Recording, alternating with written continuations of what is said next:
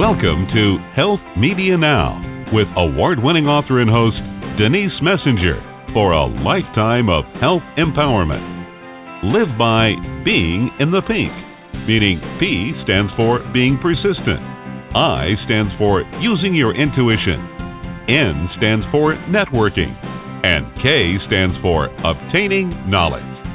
Preserve and protect your health by listening live every Wednesday at 4 p.m. Pacific Standard Time and 7 p.m. Eastern Standard Time. Our guests entertain and share cutting-edge information. They share with you what may have taken years to achieve through experience in their field.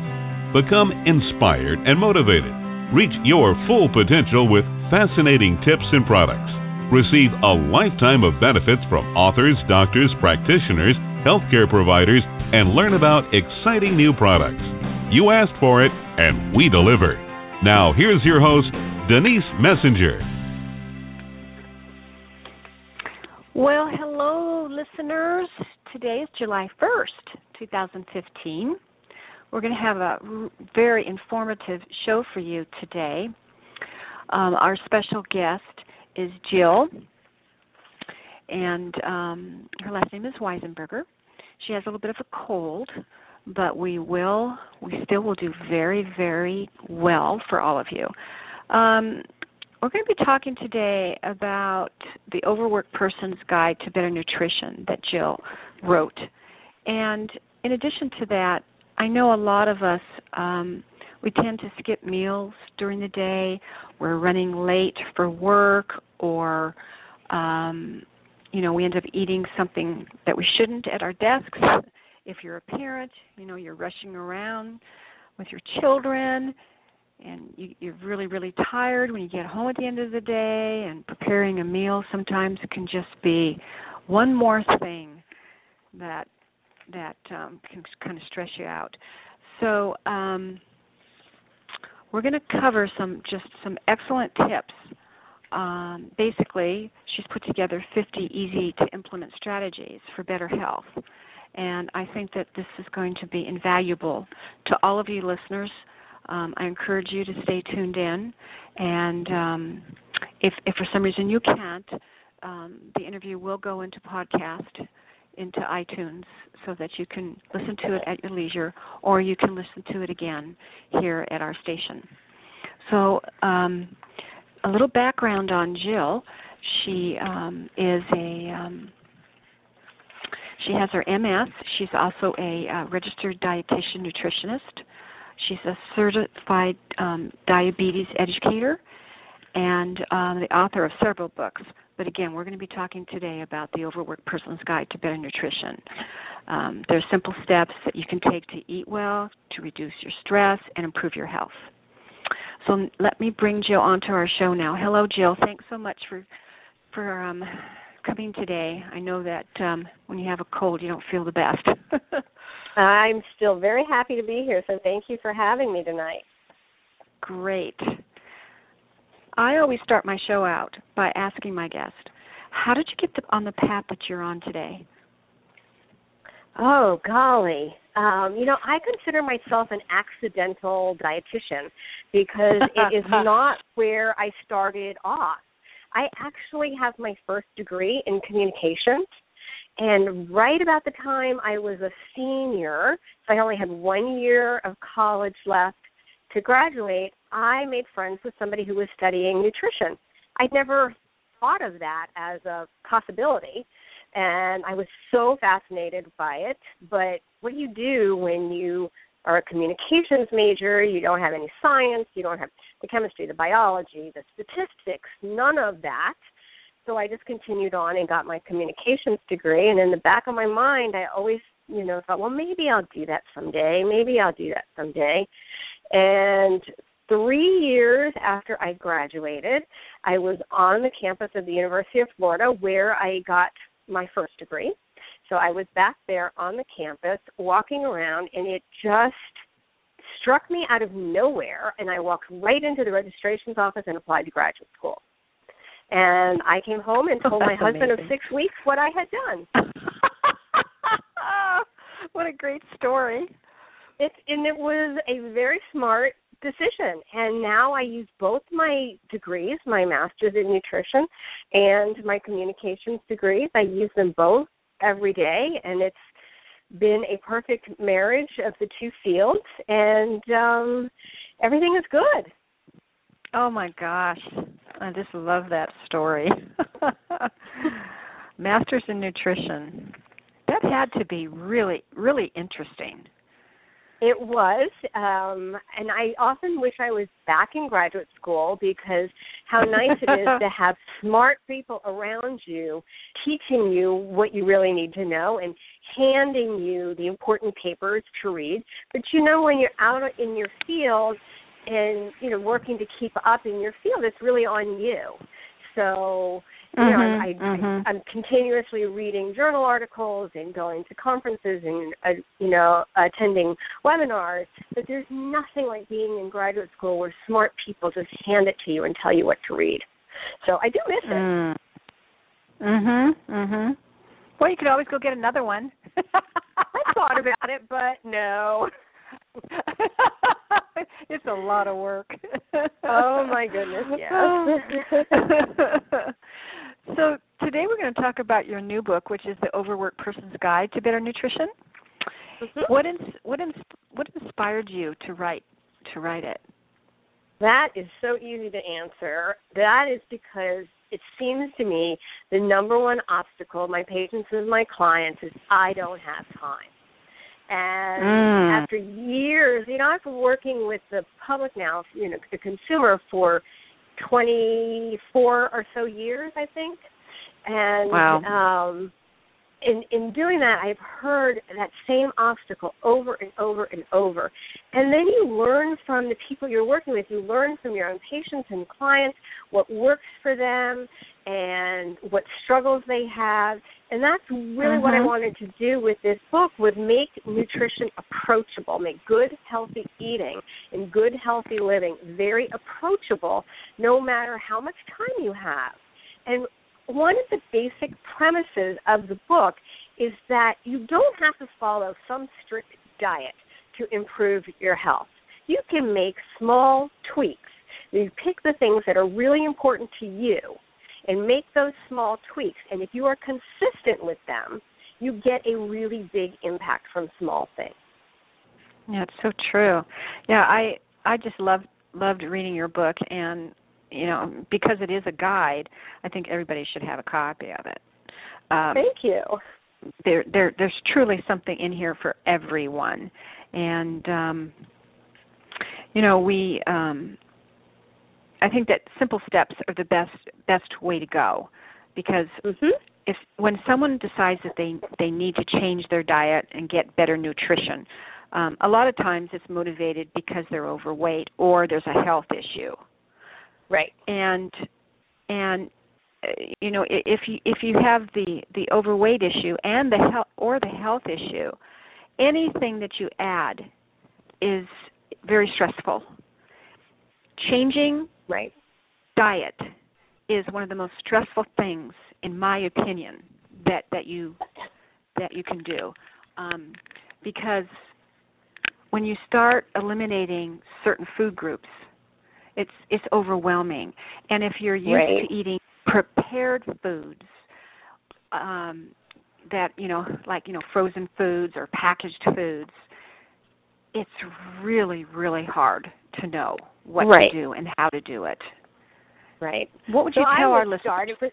For somebody who is eating a lot of prepared or packaged foods, I would say, start with picking healthier versions of what you're now eating, and then also add something to it that you're missing out of the day. And for everybody I know, that's fruits and vegetables.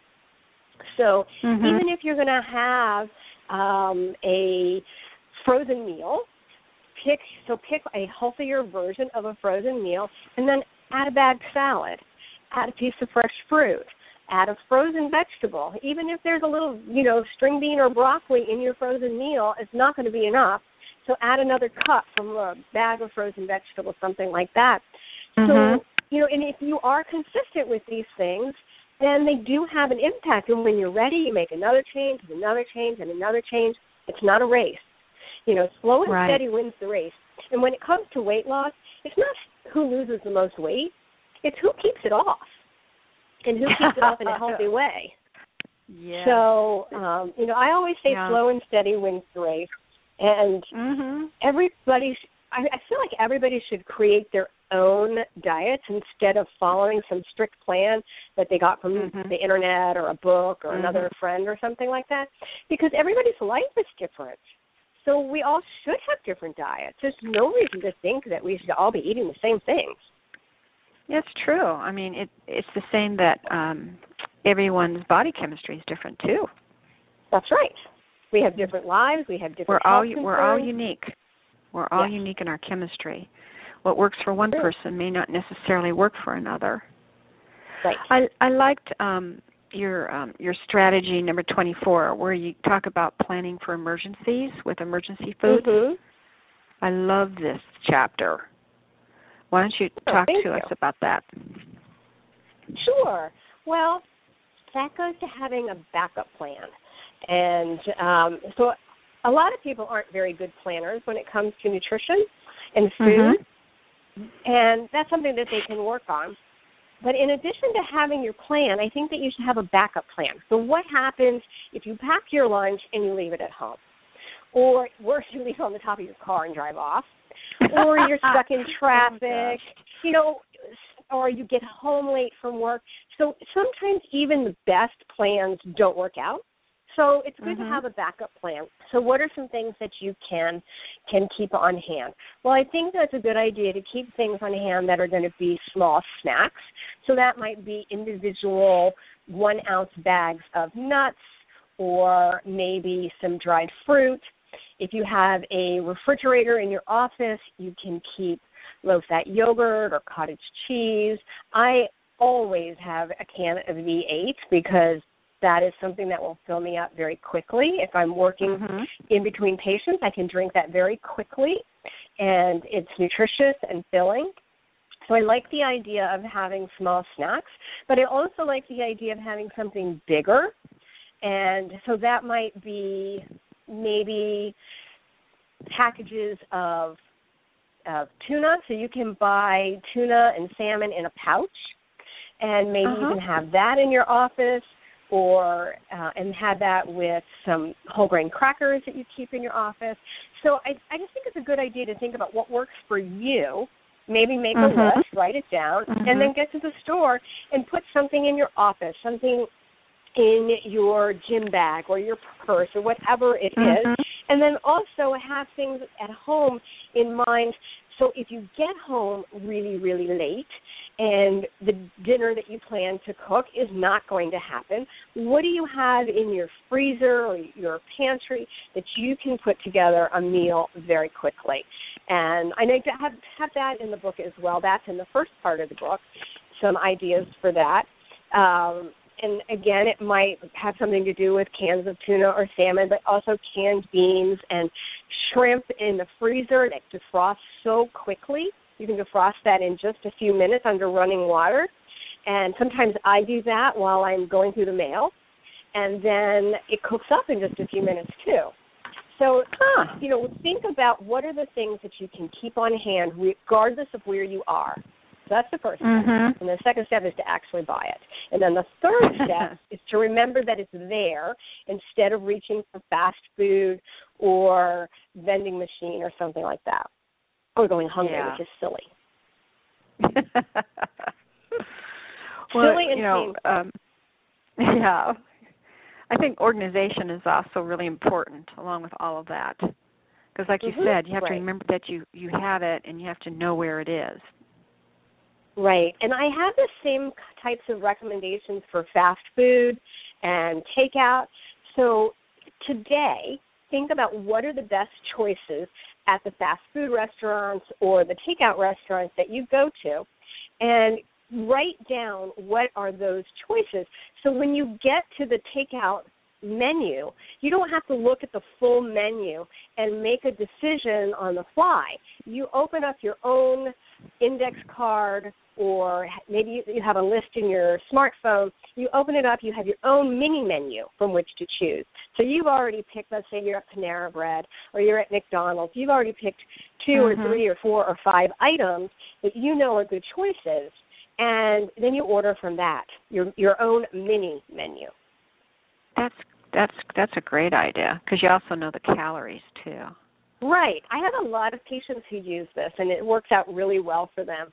Because, when we have to make decisions, it's tiresome. But when you already know what your choices are, and your choices are limited, it doesn't take as much mental energy. And you don't have to fight with yourself. Oh, should I just this once get that high-calorie, high-fat, high-sodium item? Well, you don't have to have that conversation if you already have a list planned. Yeah.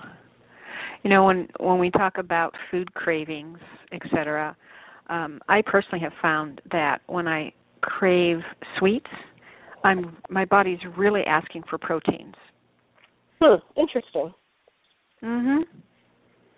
Yep. Well, I think it's a good idea. I think it's a good idea when we're thinking about, what should we eat, to think about what have you already had enough of today. So if I'm hungry, regardless of what I'm craving for an afternoon snack, I'm going to stop and think, well, did I get enough of all these different food groups today? And then ideally, if I haven't had enough dairy, I'll reach for low-fat cheese or some yogurt. If I haven't had enough fruit, I'll slice up a peach or something like that. Yeah, so you get the vegetables, the fruits, and the proteins. Yeah.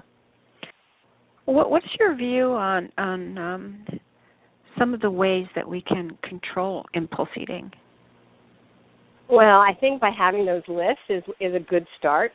And impulse eating for me is my biggest weakness is sweets. So chocolate, and then chocolate are the things that I want most of the time.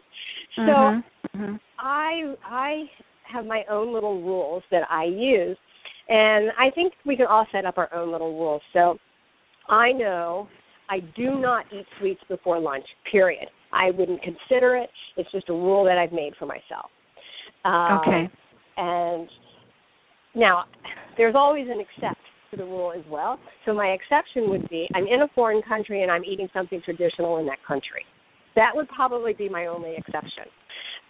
So we can all make up our own rules like that. But really setting up your environment is the best way to deal with that. So I don't have chocolate in my pantry at eye level. I have it in that cabinet above the refrigerator that you need a chair to get to.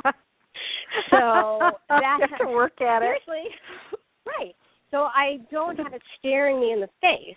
I have to consciously make a decision. I want this badly enough that I'm going to get a chair. And I'm only 5'2" on tippy toes, so I really do need that chair. But there's plenty of things you can do. So recently my daughter made cookies, and she put them all in a giant container, like a Rubbermaid container. And then, when she would want a cookie, she would open it up and reach in, and who knows how many she might take for herself. Well, we talked about that, and I said, well, why don't you put them 2 in a bag and then freeze them, so when you want your treat, you just take out 1 bag. So it's, again, you're not having that internal fight with yourself. Well, I could have 3, or just this one time I could have more. Right. But you just make it the default. You make it easy for yourself. So I think setting up your environment and then having rules. Like another rule for myself is I don't have a slice of pizza till I eat a bowl of salad. If I want a second slice of pizza, I eat a second bowl of salad. And now the except for that would be if I'm someplace where I can't possibly get salad, that's just absurd, and I'm going to eat my pizza. Or if I didn't have the salad fixing, I might have a glass of vegetable juice, or I might have a piece of fruit. So I'm very reasonable with my rules, with always there being an except. But that's just a guideline that works for me. I know if it's pizza night, it's also salad night. I do that to a small degree.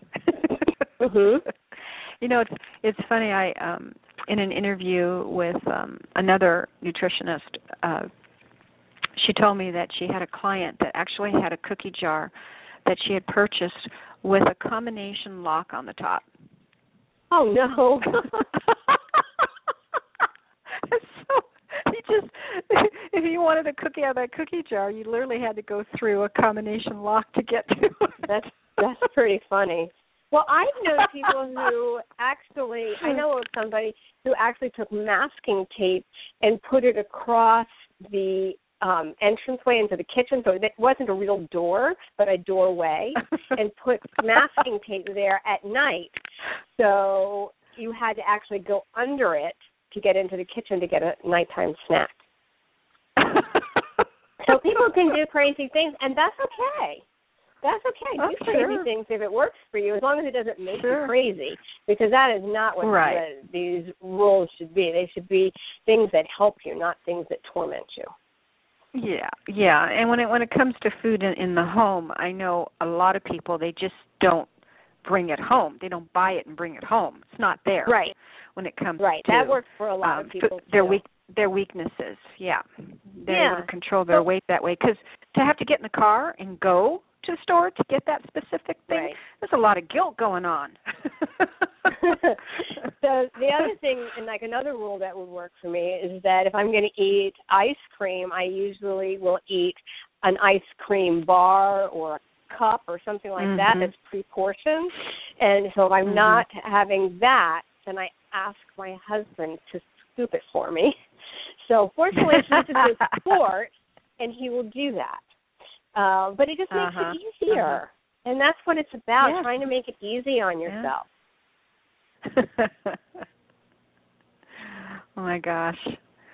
Are there any ways to structure your meals so that maybe you have more sustained energy, you don't get those lows during the day?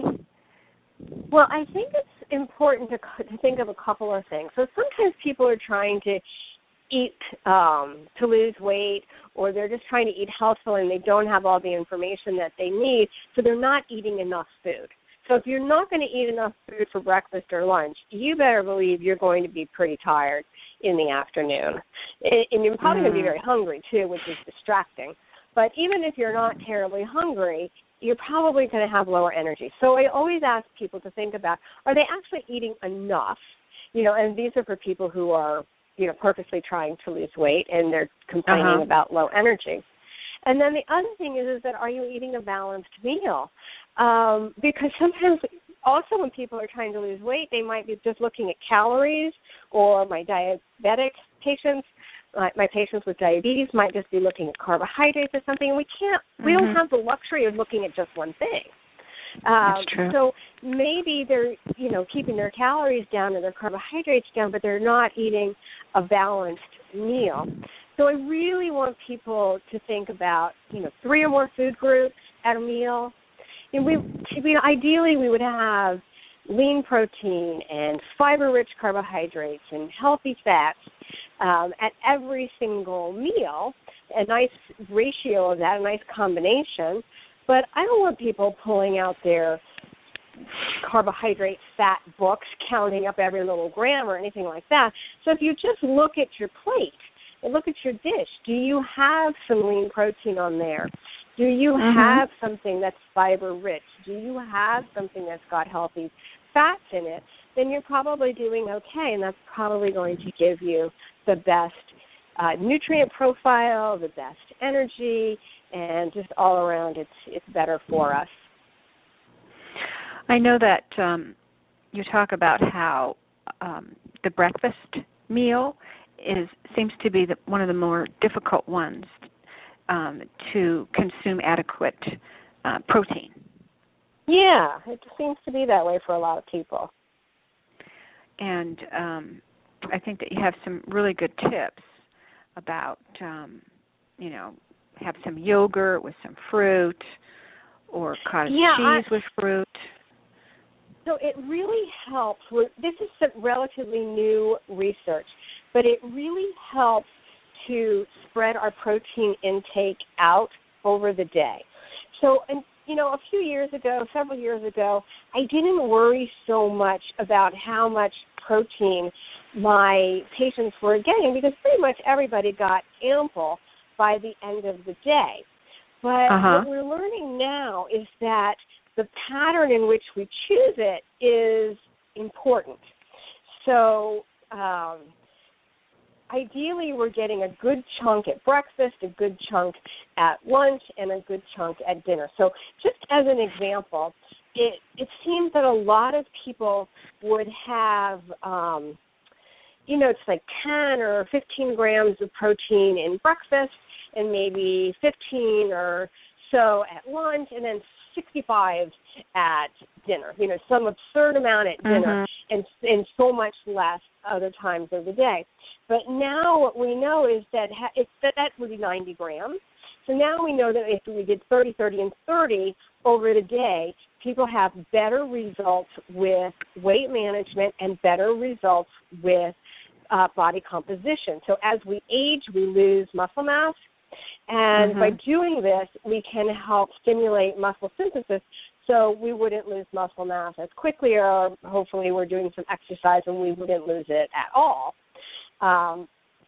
So I do find that breakfast is the time that people have trouble getting their protein. So I usually have a list that I share with my patients and my clients. So Greek yogurt tends to be fairly high in protein, and a half a cup or a cup of that. Now, a full cup, I don't mean the little cups that the individual flavors are in, because those are usually 6-ounce cups.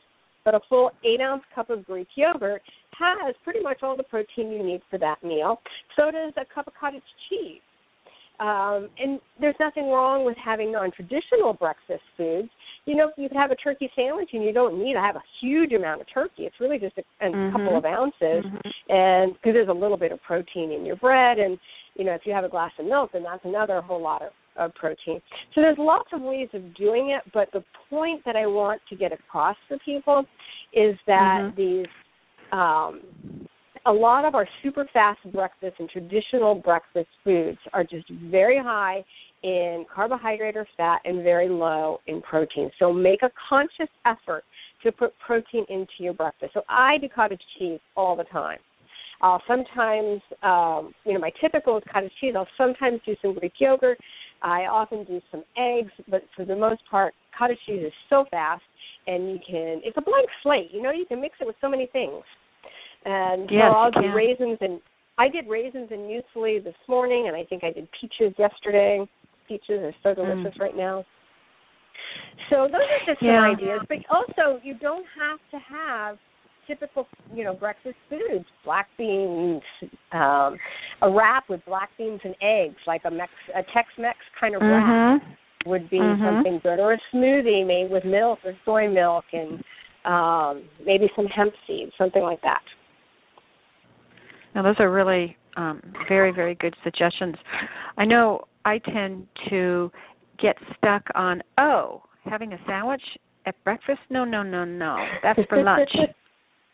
Right. It's not really my first choice either, but I will often when I travel, I do peanut butter sandwiches because I can carry that with me. And I love those foods. It's just that mentally I get stuck on the fact that I should have traditional breakfast items versus lunch items. And I have to catch myself sometimes to go, oh, no, it's okay. I can have that. Right. It's good to step outside that box, right?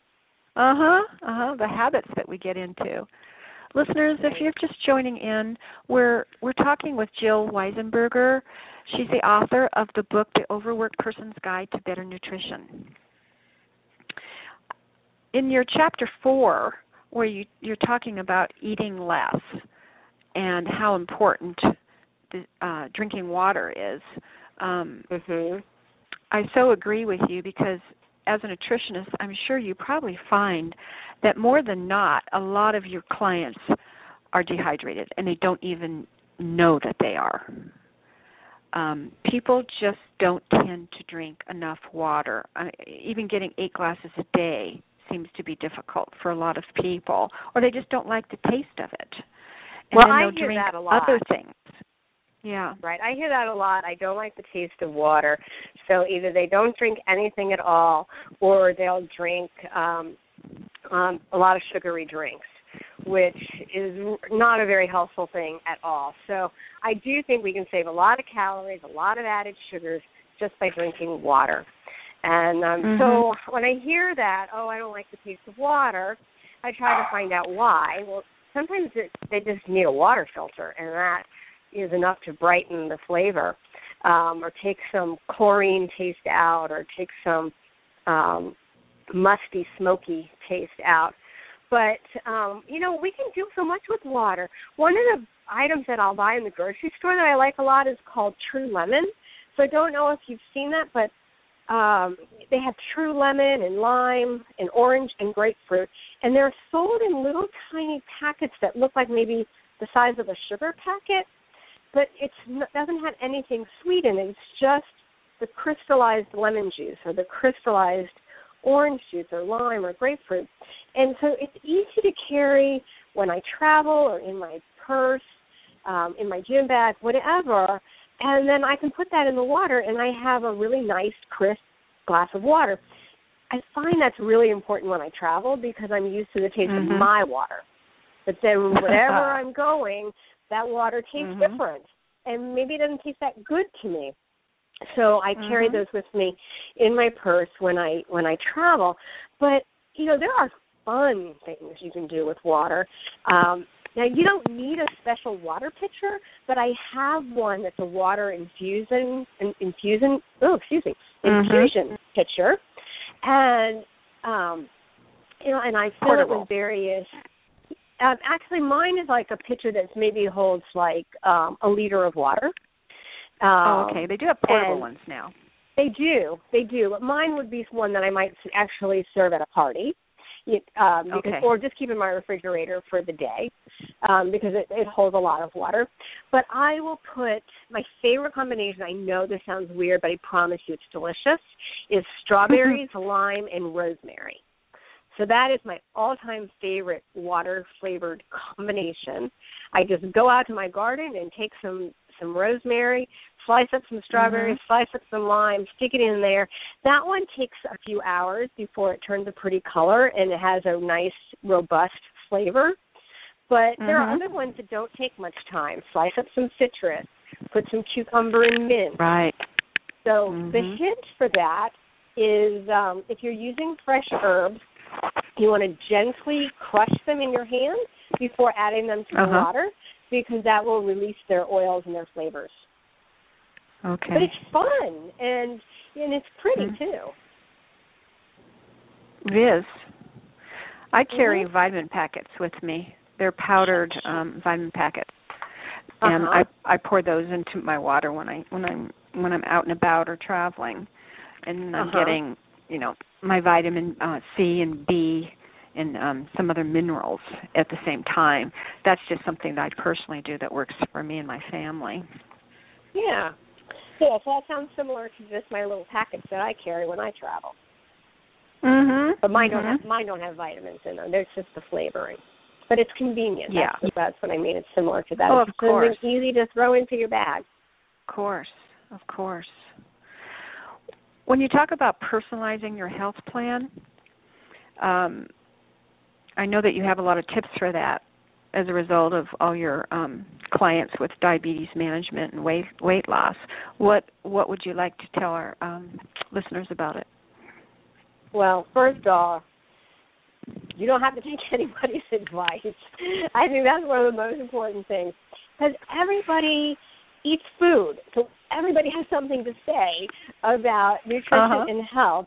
And, some people are so dogmatic about their dietary advice, but we don't have to take other people's advice. And so often taking their advice is not helpful to us anyway. So really think about where you are in your life and what are some changes that you want to make. And then you make the changes that are important to you. And as big or as small as that is, and you make as many or as few as you want, and you make more at the pace that works for you. But I would never advise somebody to just take, some diet plan off the internet and start following that.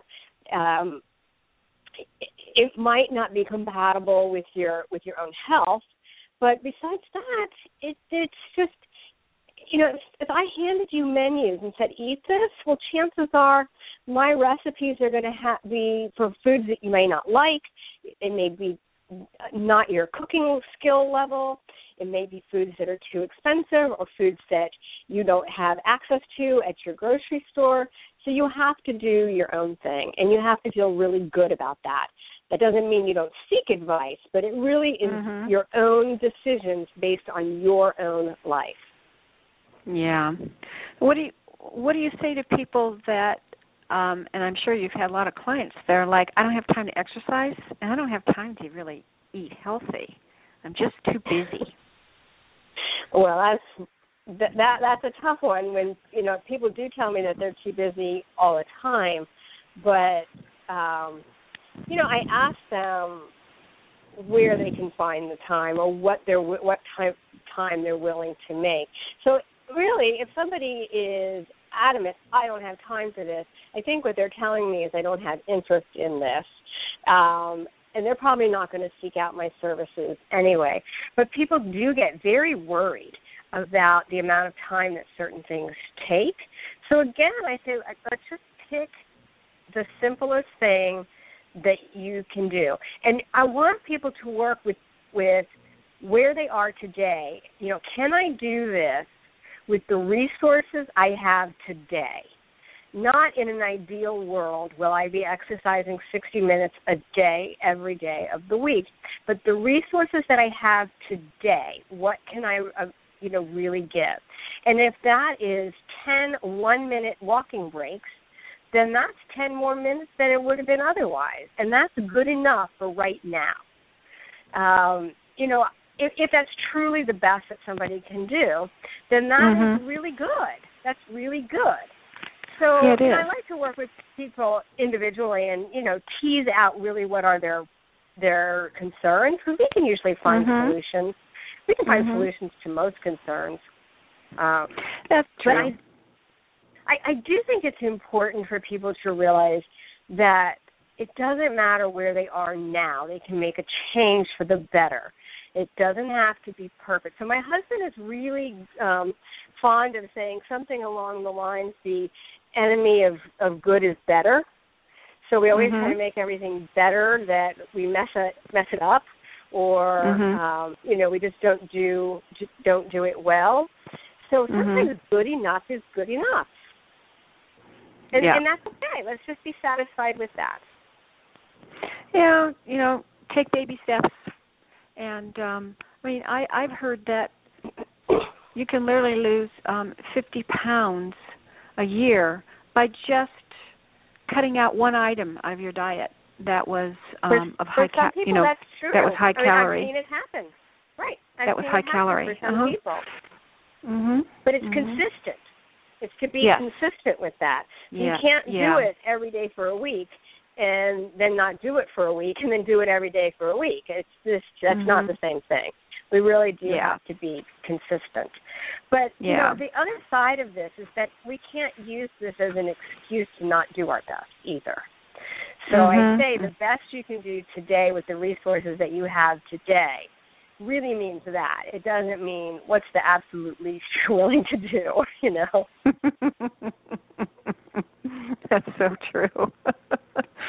That's so true. Oh, my gosh. Really, I don't know, sometimes it seems, like I said in the very beginning of the show, a very difficult thing to do, changing your diet, changing your ways. I know when I went to a nutritionist, I was told, well, just get rid of everything that's white. Oh, no. Don't eat anything that's white. And so I went home and I looked in my cabinet, and I looked in the refrigerator and I'm like, everything is white. I've had people tell me they stopped eating white food and they gave up really nutritious things like cauliflower and milk and I had somebody tell me he put soy sauce on his white rice to turn it brown. And these were honest, earnest efforts to follow that rule, don't eat white food. But there are plenty of very, very nutritious white foods. And I know. I don't really think you can judge the quality of a food by its color. You know, brown is another one. I mean, brown is another one. People think brown is, brown fruits and vegetables aren't nutritious, but that's just not true. Mushrooms and jicama and others, they're very, very nutritious. Potatoes, when the skin's off, they're brown. That's right, and they're loaded with fiber and potassium, and they even have some vitamin C. So, it's not a good rule. No, it was pretty crazy. It was just like, you got to be kidding me. Okay, I think I'll just start with one food item, bread. I'll get rid of bread. You know, somebody recently told me a saying, and it was, the more bread, the sooner you're dead. Oh, I don't know about that. I think, some whole grain bread can be pretty darn nutritious, and it's a good vehicle for my peanut butter, and it's a good vehicle for, all the vegetables that I'll put into my sandwich. So I think we have to be realistic about that, too. Well, I think they were referring to white breads, not the whole grain breads. But it was pretty funny. I do run across some very interesting things. Yeah. She's like, I thought you'd like that.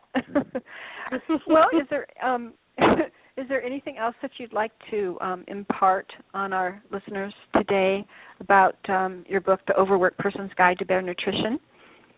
Well, we didn't talk at all about meal planning, and we did mention planning, but we didn't talk about techniques for meal planning, and I think that's a big area for people. So the book does have 3 tools for meal planning, and I'll just tell you the one that I use. I won't go into all 3 of them, but there are 3 different tools for different levels of abilities or interest. Now, I use the one that's the most flexible, but I've been doing this for a really long time, so this flexible one works very well for me. I call it the Mix and Match Meal Planning Tool, and it's just a 1-page, and it's divided into 4 groups: the entree group, the non-starchy vegetables, the starches, and then other is the last group. And there are 7 lines. So this is what I use for dinner. There are 7 lines in each group, and so I think about not exactly what I'm going to eat for dinner as a whole meal or what I'm going to eat on any particular day, but I use it to help me plan my grocery shopping. So I know maybe I'm going to have salmon one night, I'm going to have chicken with artichoke hearts another night, and I'm going to have black beans a third night, and so forth. That goes into my entrees, and then I'll put into my non-starchy vegetables. Well, we haven't had broccoli or cauliflower or green beans or spinach or kale or whatever. That's what I put there. And for the starches, I do the same kind of thing. So I know that I can make a meal 7 nights a week or 5 nights, however nights I'm going to cook that week, that I don't know exactly what I'm going to cook, but I know I have the components. And that way I can just put it together. I might have my salmon with green beans and brown rice, or I might have my salmon with a baked potato and spinach. But I have those items. And that's the tool that I use. But there are others. There are 2 others in there that are a little more specific and give more guidance for people who need more guidance. Well, that's really smart. Very, very smart. It helps instead me a of lot. Just going into the instead of just going to the grocery store and just grabbing things. Maybe we'll do this, maybe we'll do that. Right, and then also it helps to be flexible when you're in the grocery store. If you see some special buy on something, and you're planning to buy spinach, but you see the kale is especially good, then I would buy that. So you need to be flexible, but it's good to have a guide. It is. It really is. Well, thank you so much for being with us. Really appreciated all your wisdom and, of course, your book, The Overworked Person's Guide to Better Nutrition. I really encourage everyone to grab a copy. It's a wonderful guide, keep it with you. And when you're planning your family's meals or your own meals, she has some great tips in here, along with what we've learned today. So, Jill, thank you very much. It's my pleasure. It's been a lot of fun. Take care of that cold.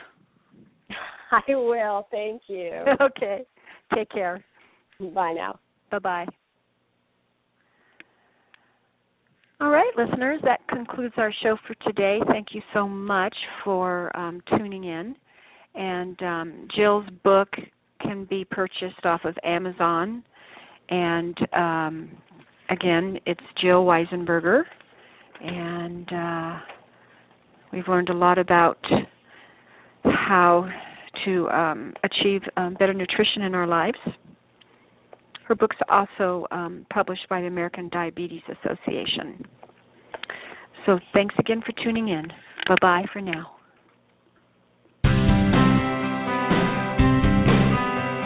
We celebrate our listeners worldwide and invite you to contact Denise at www.healthmedianow.com with any questions you may have, and follow her on Twitter at HealthMediaNow and Facebook at Health Media Now.